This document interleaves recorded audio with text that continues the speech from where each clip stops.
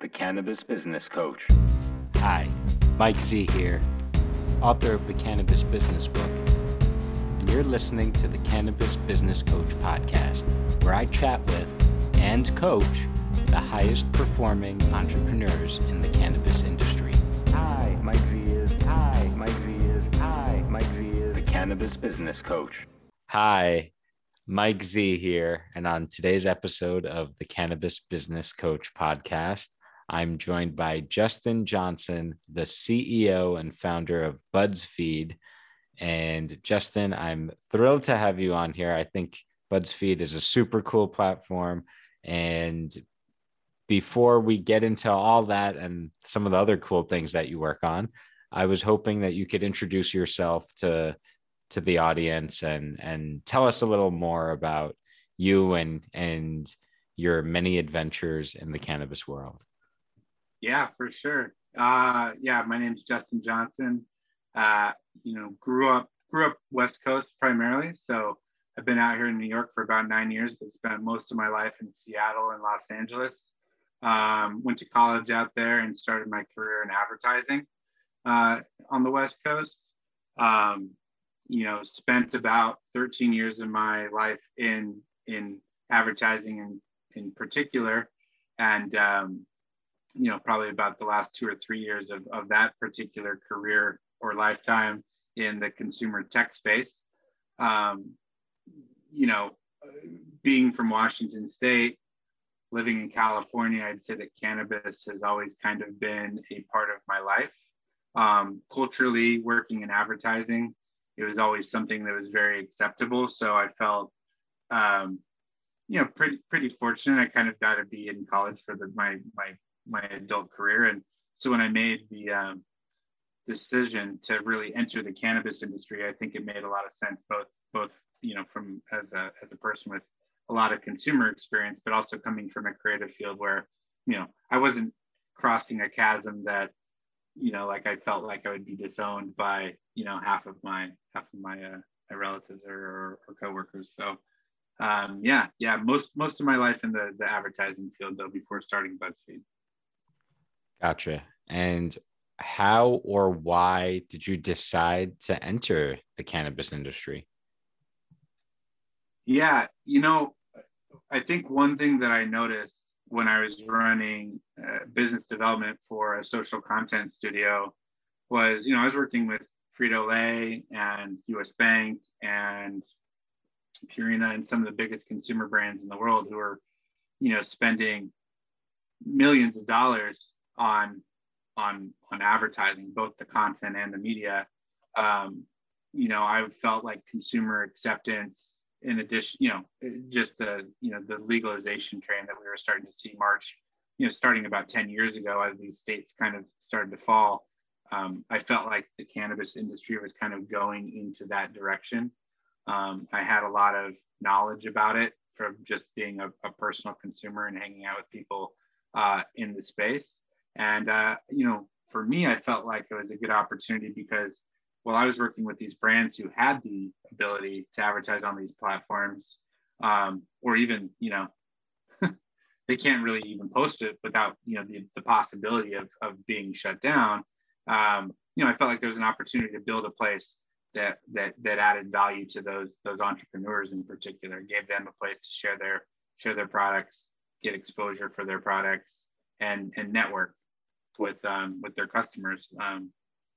It's kind of I saw a limitation in social media, and frankly, even publishing. I felt like a lot of the publishing was very niche towards the lifestyle, and there wasn't any kind of bigger platformification of the industry happening. And so when did you actually go all in on cannabis and start BudsFeed and get involved as an entrepreneur in the industry?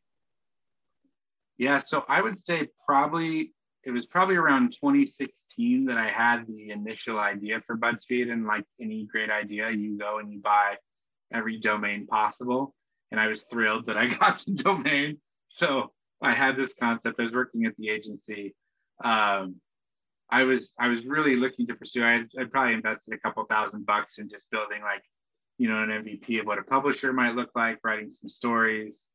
And then Jeff Sessions became our attorney general. And I was like, is this the time? Should I do this now? And mind you, this is before I really got plugged into the community in New York and really knew people in the circles that you've been walking around with, for, a better half of the last decade.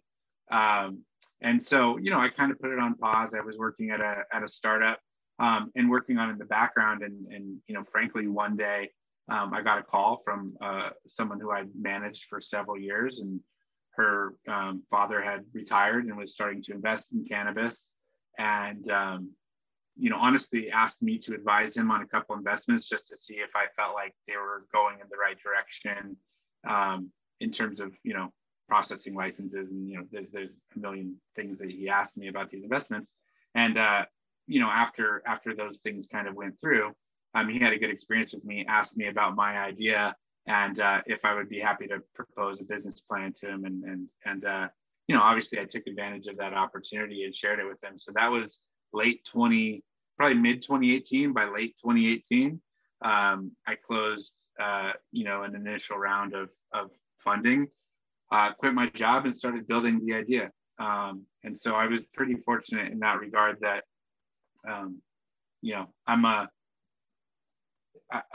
lifelong servant. When you think about when you do work for a salary, it's consistent. It comes with medical benefits. It's something that I, was always comfortable with. So I was pretty blessed to have the opportunity to kind of not worry about that and kind of pursue just building this thing for the last, couple of years now. Yeah, that's how it happened, man. It's, be good to people and things come back around. If I didn't have a good relationship with this person that I had managed 5 years ago and built a really trusting relationship, I don't, probably wouldn't have trusted me to have that relationship with her father. And so. Right. I love that story. It reminds me of the saying, fortune favors the prepared. And right. you had something that you were working on, and it almost developed, pardon the pun, organically, where someone reached out to you and, hey, I have some cannabis questions for you. Can you help me out?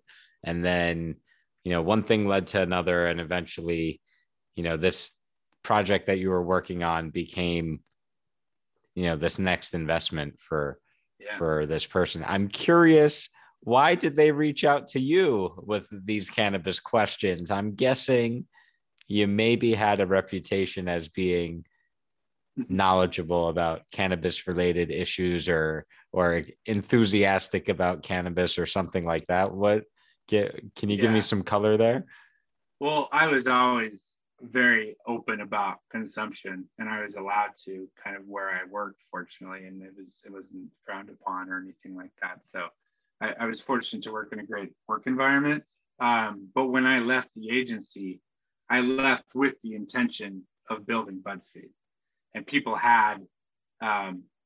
knew that I had this knowledge. People knew that I had been really investing myself into researching it. Honestly, starting to meet more people in the New York community that are behind the advocacy groups. Like, for instance, this is like one of the best things that happened kind of in general with BudsFeed was I used to manage a guy named Jeremy and a woman named Melissa, and they happened to be roommates with Ryan Lepore, who's the deputy director of NYC Normal. So when I left to do this thing, and I kind of announced it to my company because I was a partner in my company and I was leaving to do this basically, and Jeremy connected me with Ryan when I started it, and it just so happened that the young woman I'm talking about, she remembers when I left to do this, and when it came up in a personal conversation, she just thought of me. Obviously, I think there's probably traditional consultants, especially at the time, because I didn't have a tenth of the knowledge that I do now. But it's relationships, man. That's all consulting too. I think the situation that I explained is how I got the investment. In the climate we're marching into right now, I don't know how. It's not like it's still a very fortunate thing to happen, but I don't think it's going to be uncommon. I think that there's going to be a lot of money available for people in the cannabis industry especially with different ideas that have been executed already, and even still, there's going to be a lot of money available for processing facilities, like things that, people know are going to generate cash.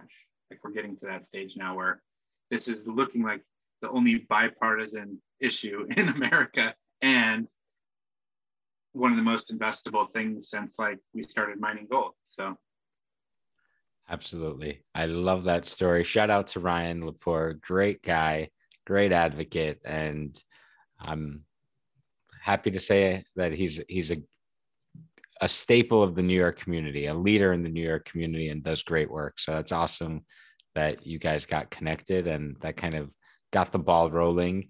I want to take a step back because I heard you say a couple of things I want to highlight. One is that you left a company that you were a partner in to go and pursue a cannabis startup. And I want to highlight that because I think something that is often overlooked, especially by less experienced entrepreneurs and folks that want to get into cannabis, is that you're going to have to sacrifice to get into this space. You're going to have to pay some cost, whether it's, the time, the money, or the security of a stable job. You have to be willing to give something up in order to come into the cannabis space and build something. And right. So, that requires a certain amount of conviction, a certain amount of courage, and a certain amount of financial stability to be able to do that. So I just want to encourage anyone and everyone who's listening, to be mindful of that before you dive in, so to speak. The other thing I heard you say that I wanted to highlight was that as you were making that transition, you were doing research, you were investing in getting prepared, which I think is another thing that people unfortunately too often skip, is doing the homework and doing the research and actually getting to understand what it is they're getting into before trying to get into legal cannabis. So can you speak a little to how you were getting prepared and how you were planning and what that process looked like for you? Yeah, totally. It's funny. I think people walk into the industry and they think like and to some degree I did too. Like I got a great name, got a strong background. I used to make music videos. I worked with Amex. Like I'll be able to come in here and knock it out of the park. Nobody around here cares about that. How long have you been in this game? How many times have you gone and advocated for legalization in New York? That's what a lot of people, at least in the community that you're setting this company up in New York, that's what the people around here care about. So again, very fortunate to meet Ryan.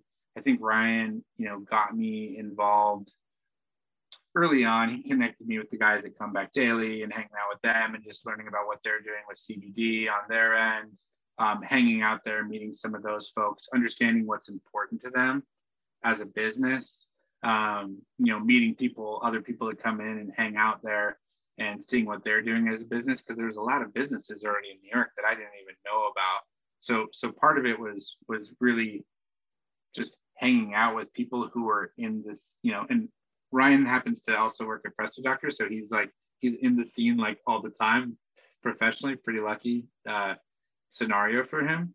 But finding people that would come in and they were an accountant. They'd come in, they had their little cannabis thing on the side, and maybe they were meeting there and connecting with other people. So that in particular, and then the advocacy stuff. So, Ryan turned me on to the stuff that Normal was doing. Obviously the marijuana justice marches up in Albany. Through that connection, I also got connected with Grizzly Bocourt and Kate Caridi at Canaware Society. So I started volunteering some time to help them, with some of their events and stuff like that. And just, you and I were kind of talking a little bit about, I grew up in Washington State, right? And so things like the social equity programs and those are all things that I really learned about in that period of time. Those are not things that I understood the damage of the war on drugs, and I understood it at a macro. I watched a documentary level, but I didn't necessarily realize that my friends were impacted by it, or their uncle or their aunt, right? And that these are real people that it happened to in New York that I was dealing with now, because I grew up in Spokane, which was, the reason Washington was ignorant to a lot of this stuff is they didn't have some of the same problems that we had in New York. So really understanding what we were fighting for with legalization in New York, doing the advocacy stuff, and networking with people, and just, trying to add as much value as I can as somebody who comes from a marketing and business profession, just to add value to the conversation, because every person I've met in the scene has added some perspective or value to the journey, Absolutely. And shout out to Grizzly and Comeback Daily. Love those guys. I miss hanging out at Comeback Daily. Boy, those were good times out there. And I'm going to make a quick shameless plug for my book, The Cannabis Business Book, in which I say advocacy and activism is mandatory if you want to be an entrepreneur in this space. And if you're new to the space or the community, it's one of the best ways to get educated and build your network and build some credibility. So, the fact that you were out there volunteering and, basically putting in time and effort for the cause, to me, that's like, one, if you're not willing to do that, you probably shouldn't be in this industry. And two, it's honestly, I think the best way to actually get ahead in this industry is to be a part of the movement first. So kudos to you for doing that, Justin. I want to shift gears now and actually talk about BudsFeed.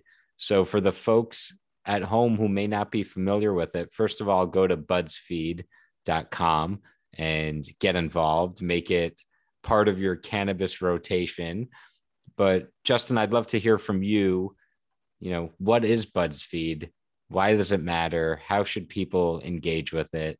And, I will make the disclaimer that I know the answer to these questions, and I think the platform is great. I fully endorse it. I think it's fills a very needed gap in the marketplace. So kudos to you for actually being innovative and creating something new, which I feel like a lot of people just come into this space trying to copy and recreate the wheel, which, look, there's nothing wrong with following the blueprint, if you will, but to actually create something new and different and solve a problem, it's a lot more difficult. And in my judgment, you've done that. So kudos to you.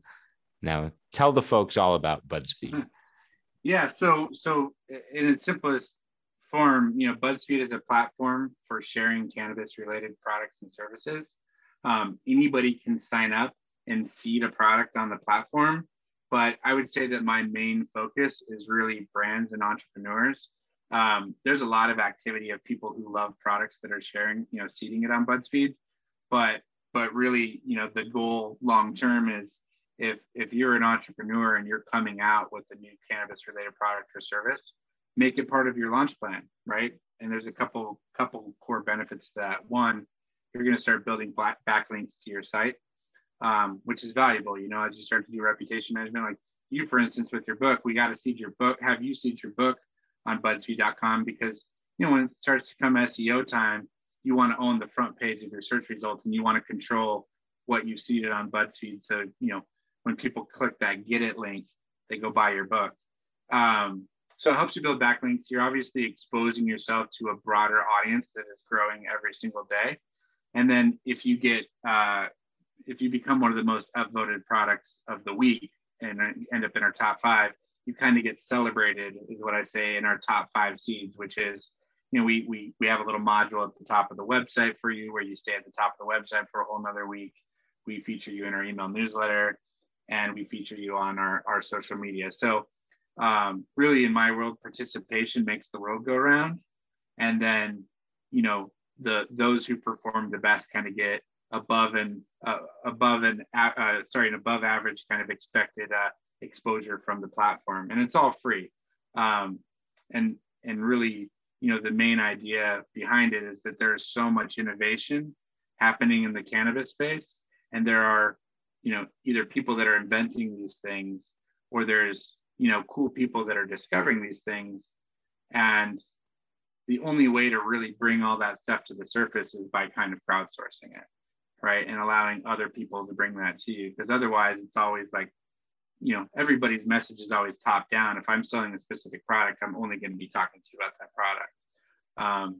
So that was really the idea. And it was, trying to, I felt like the industry in general was hungry for opportunities to expose themselves as much as possible, get as much promotion out there as possible, and, basically create something that adds value to them. And then on the face value of it, if you're just a consumer, it's like window shopping for weed products, right? Like you can go there and you can spend, I think on average, our users spend 4 to 5 minutes per session on the site, because they're just sitting there scrolling through, unicorn rainbow paper, rolling papers, new books, a nail salon that lets you smoke weed in it. There's all sorts of different stuff. There's about 50 different categories. So on the outside, it really is becomes kind of a catalog that consumers can explore.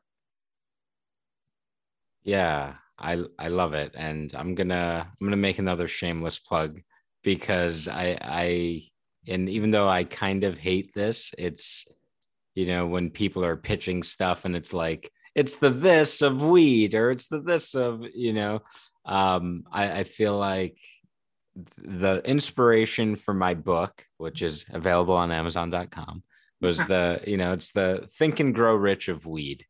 And when I see BudsFeed, I think it's like a combination of, it's like Product Hunt meets Pinterest, but for weed, which I think is like a very potent hybrid, if you will. But would you say that's like a fair characterization of it? It's totally fair. What's really funny is I'm a fanboy of now I'm forgetting his name all of a sudden from Product Hunt, Ryan Hoover. I think Ryan Hoover is a really, inspirational. He's kind of from my area where I grew up. I think what he built with Product Hunt is really cool, because it elevates those entrepreneurs and those indie developers that are developing really cool stuff. It might not be the next Google app, but it could be, the next Slack integration that makes a few $million or whatever. So Product Hunt was definitely an inspiration. And, the thing I realized, though, that was a little different between like a Product Hunt or a Reddit and the cannabis space, was that most of the people that were in the cannabis space were really into Instagram. And so what I really realized was it's more the visual part of it. So Product Hunt is more, thumbnails and very minimal descriptions, and very kind of more like a forum looking platform. And I noticed that when I made BudsFeed more card-based and visual, the traffic stuck way harder, because I used to have it used to be a much simpler interface. And but yeah, I think that's a very fair description.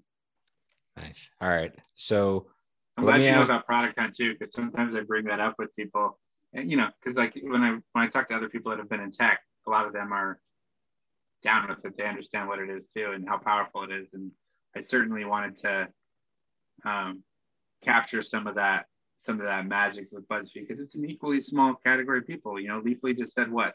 We have 310, I can't remember the number, 325,000 people in this industry. You don't need to build the next Instagram or Facebook of weed. You need to create something that can really embrace that small but growing group of people, Absolutely. Something that actually solves a problem, which I feel like, and a problem that enough people have that you could build a scalable business behind it. But, that's neither here nor there. Justin, I want to ask you, I know that you work on some other cool projects, and I wanted to ask you to speak a little about what else are you working on, and what are you most excited about of all the things that you work on? Totally. Yeah. So the business model, honestly, with BudsFeed, I try not to go the route of your traditional publisher. I just think even in the best of worlds that aren't cannabis related in publishing, it can be very difficult to make money that way and only that way. And so a lot of what I do is, consulting, usually when it relates to brand marketing and stuff like that.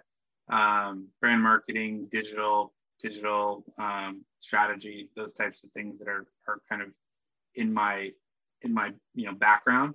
But one of the things that I've really started to lean into is as products come through the platform, oftentimes I'm meeting these entrepreneurs who are looking to take the next step themselves and identifying business opportunities that I can get involved on. So I'm currently consulting an amazing processing facility in Michigan.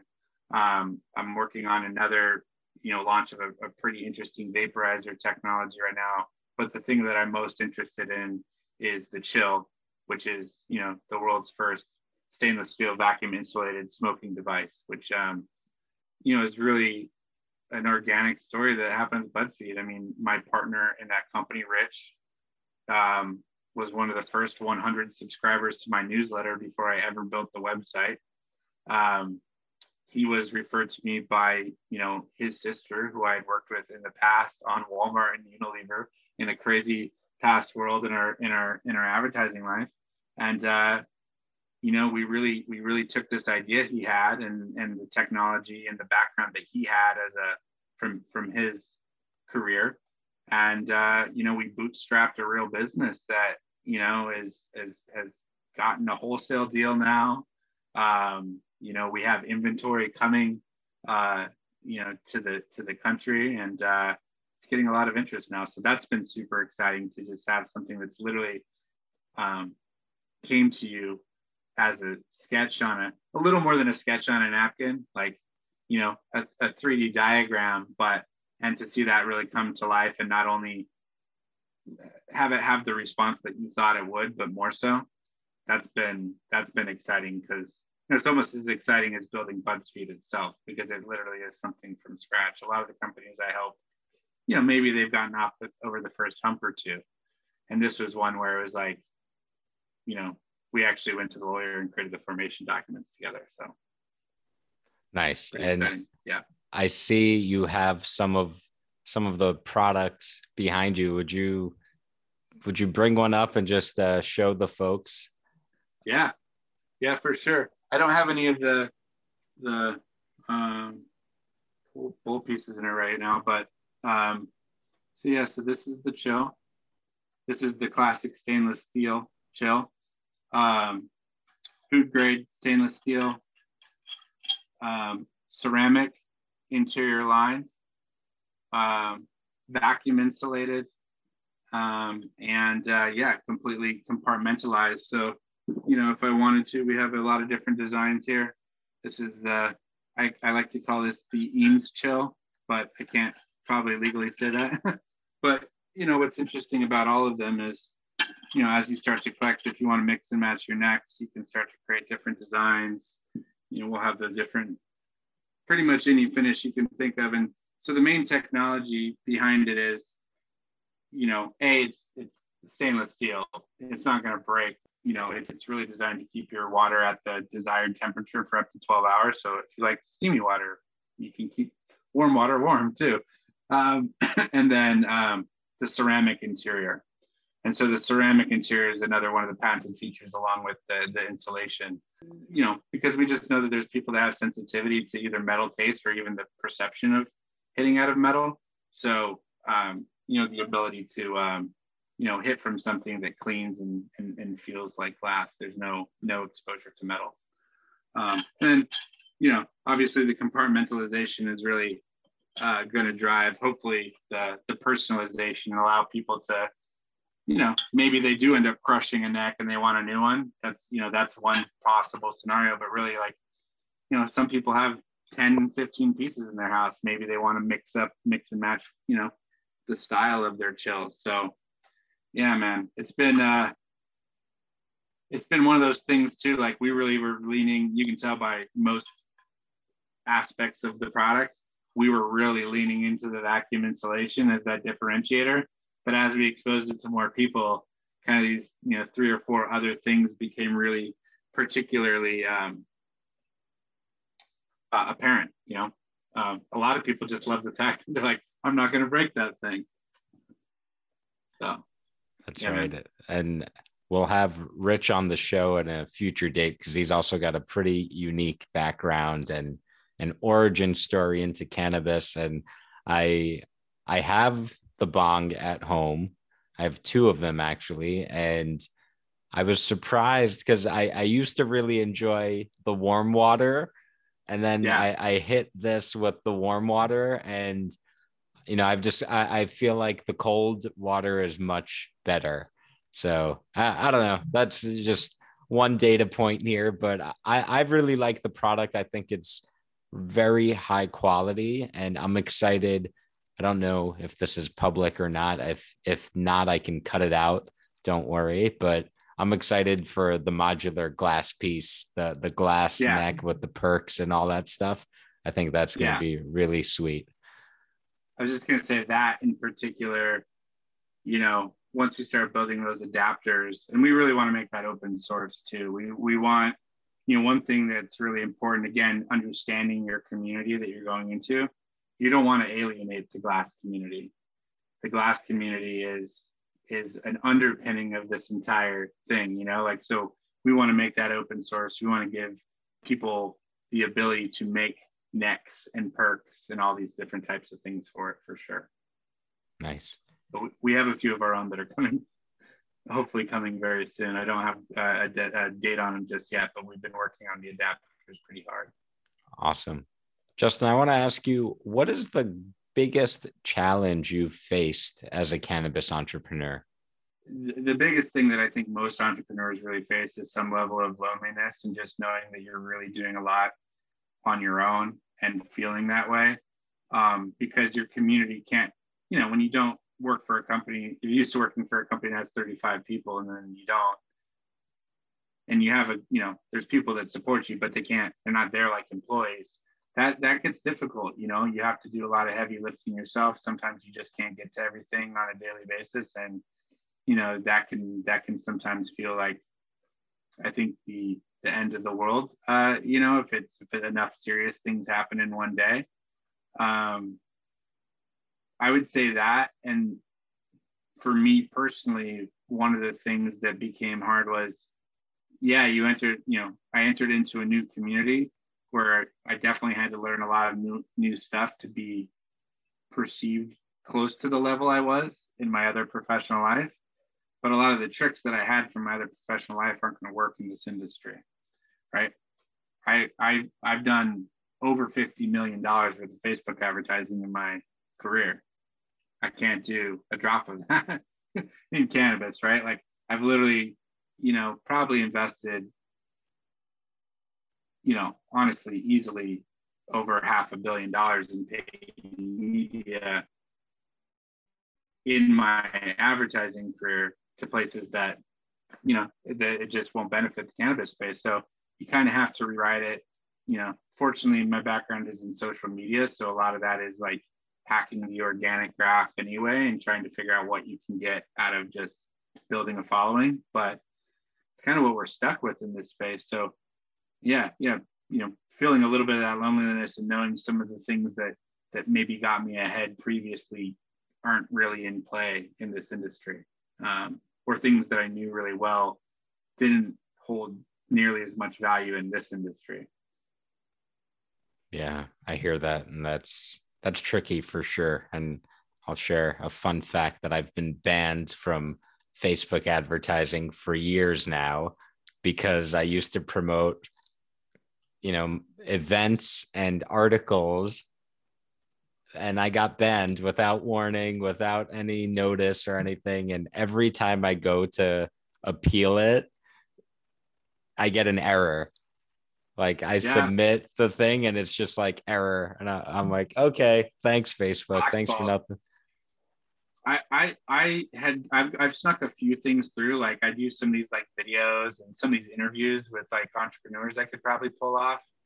But like I did the hemp flax tractor, right? And I was able to get to promote that video one time just for because I was just trying to get some views. I was trying to get, people to understand, what BudsFeed was.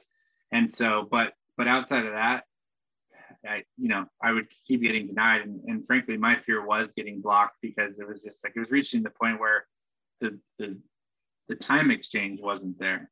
Like, even if I was able to advertise, it's like, oh my gosh, I spent 2 days trying to get this like hacked through Facebook. And then, a week from now, I could be completely banned. I burnt all that time. So kudos to the people that are out there doing it. I've had a conversation with another entrepreneur recently that they're a big hemp company, and they get frustrated because, even the really big hemp companies, like they have enough money, or the like CBD cosmetic companies, they have enough money to have people just sitting there figuring out how to work the system. But yeah, for the little guys, man, you and I trying to promote our events here in New York, or a local product or something like that, it's not worth the juice isn't worth the squeeze. Yeah. So I want to shift gears to the coaching portion and ask you, what's your biggest business buzzkill right now? Biggest business buzzkill. I think the biggest challenge I have is that this is going to sound a little weird. There's a tremendous amount of opportunity out there. And honestly, you can talk about new opportunities every single day with people, and they might be real opportunities. But if you spend 4 hours a day talking about opportunities, 4 hours a day doing real work, it's very difficult to ever pursue those real opportunities. So I have a handful of really, real investment opportunities, real monetization opportunities with the platform. And I think I struggle with, like, oh, okay, should I chase the big picture and go after these investors because it's something that I know how to do? Or should I focus on the thing that's going to generate the revenue right now, that's going to get the investors interested down the line? And so, just a matter of building the ship while flying it, and really taking the time to focus on opportunities one at a time, and really prioritize them. I think is probably prioritization, if you boil it down into one word. Gotcha. So the good news for me is that I talk about this in the book, that, this is the paradox in cannabis. There's no shortage of opportunities. In fact, there's so many opportunities that the problem is just focusing and sticking to one long enough to see it through. So I think that that's a challenge that pretty much everyone in the space faces at some point. And the bad news for you is that I'm going to offer you, after we get off the podcast, I'm going to offer you an opportunity that came to mind that I think is actually pretty compelling. But, now I feel a little guilty. I'm going to add to your plate of potential distractions. But, all right, I love it. That's also the problem. Right. Trust me, I love the distraction. I'm totally in the same boat with you there, where I'm like, there's so much cool stuff that I could be doing, and I want to learn about it. I want to hear about it. So this is totally my problem too. And so the question I'm going to ask you is, how do you prioritize right now? What is your process for prioritizing? It's very, it's interesting. So my advertising world, this was a problem too. I worked at a couple of very hot agencies that got a lot of inbound, right? And I actually, I created a methodology. It was revenue, resources, reputation, and reward.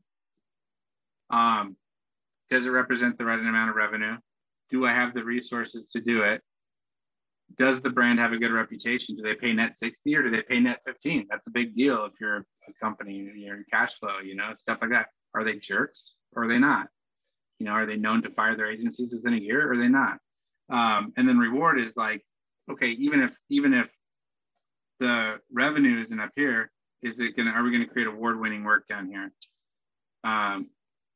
And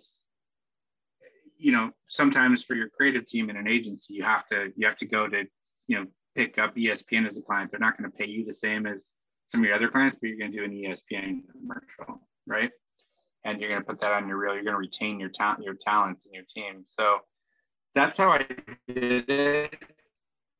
Then I don't think I've actually come to as good of a process in my personal life, because it's just me, and I had to do that to wrangle in like 12 executives at an agency, to give them a framework. But it's been spent chasing money in the last 2 years. Anything that helps brings more people, creates more connection, is really my top priority, because that is the thing that feeds everything. That is the flywheel or the heartbeat of what I'm trying to build. And then from there, it really comes down to investing time in things that are going to, have financial upside to the platform.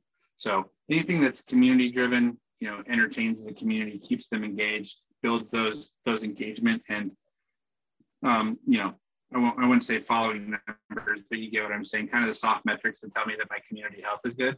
That's kind of numero uno. And then my second priority is really focusing on cashing in on some of the more immediate financial opportunities. Like, if somebody, and I'll give you a range of what those are. Somebody comes to me and they're like, "Hey, I need an accountant. I haven't, my account doesn't want to deal with cannabis anymore." I can just refer somebody to an accountant, and I have a couple of people that I work with that, I just trust and I can hand people over to. On the other hand, some people might want some, and I can get commissions off that. I'm very transparent about like who I'm doing certain deals with and whatnot. And then sometimes I do brand stuff. Like if it's something that's really in my wheelhouse as a marketer, and I can do a retainer project, and it's, a few hours a week, I'll prioritize that, because it allows me to work more in the cannabis environment, which I learn something every time I do it. And yeah, it's, we all got to eat. So you got to make a little bit of money to, I really did spend about a year and a half, 2 years, leveraging the funding I was able to get and just pushing it as hard as I could. And it's not like I got like an uber amount of funding. It's just, priority was growing the community, getting feedback on the platform, building software that actually reflects how people interact in real life. Like, that's really hard. Like, people take for granted how good Facebook and Instagram are and how well they work. It's not without billions of dollars of engineering and testing and, buying server farms that speed up their app versus everybody else's, So, but yeah, community than money, I guess, is the best way to put it. I like that. And I want to repeat that framework, because for the folks who might be watching or listening, use this. This is a great framework. The revenue, resources, reputation, reward. It's a great framework to assess, is this worth my time? And ultimately, every business decision you're going to make is going to come down to time and money. Mm-hmm. Is it worth the time and money? And I think that, it's really interesting what you said about any project you do in cannabis, you learn something. I think that's incredibly important to recognize that getting experience, building that cannabis resume, so to speak, is important, especially if you're approaching the industry in which is, in my judgment, the correct way to do it, with a long-term view. Because, the more of that stuff you add to your resume, the more you enhance your reputation, the more you build trust, the more you'll get referrals, the more opportunities will find you. So, I'm hearing that you maybe haven't applied that framework as much to cannabis stuff as you may have, or you may. But it seems like you actually know what the priorities are. And, one other thing I'll offer, just based on my past experience, when once upon a time I used to sell software to agencies and marketers, you have the benefit of coming from that world of being extremely metric and data driven and oriented. So, when you say community is the goal, or money is the goal, or priority rather, I think it's critically important, again, for people who might be listening at home, that you need to have metrics or KPIs around whatever your priorities are, because then when something comes across your plate, you can ask yourself, you can have some built-in, I don't know if accountability is the word, but some kind of like a built-in checkpoint to see, how is this opportunity going to improve or increase my KPI? And if you don't have that clear answer, then it's much easier to say no, which again, I can speak just from my personal experience. This is a big challenge of mine, saying no to stuff, saying no to hearing opportunities or learning more about potential projects, or even the entrepreneurs that are building these projects. Because, like you, for me, community is a priority, and connecting with people and knowing what's going on and who's working on what, it's an important piece of the puzzle for me, but it doesn't add revenue today, usually. Right. That's part of being in an early industry. And even the things that do add revenue, maybe you're doing it for less revenue than you're used to in a previous world. But, like, part of that's because some of this stuff never existed before. I think the reward is always there. The reputation is always important. The resources are rarely there because it's often me, right? And yeah, the revenue. So, if there's a little bit of revenue and they have a good reputation, those are the two R's that I need to get going right there, because they're both going to go towards that goal of building community and building that. I think I've internalized the 4 R's over time and just how I think through stuff. But it's definitely a framework worth using for, especially if you manage a lot of people trying to identify opportunities. That's where I find it's really helpful. For me, I kind of just do the calculation in my head and determine if something's worth pursuing, because I do stuff outside of cannabis as well. Like my general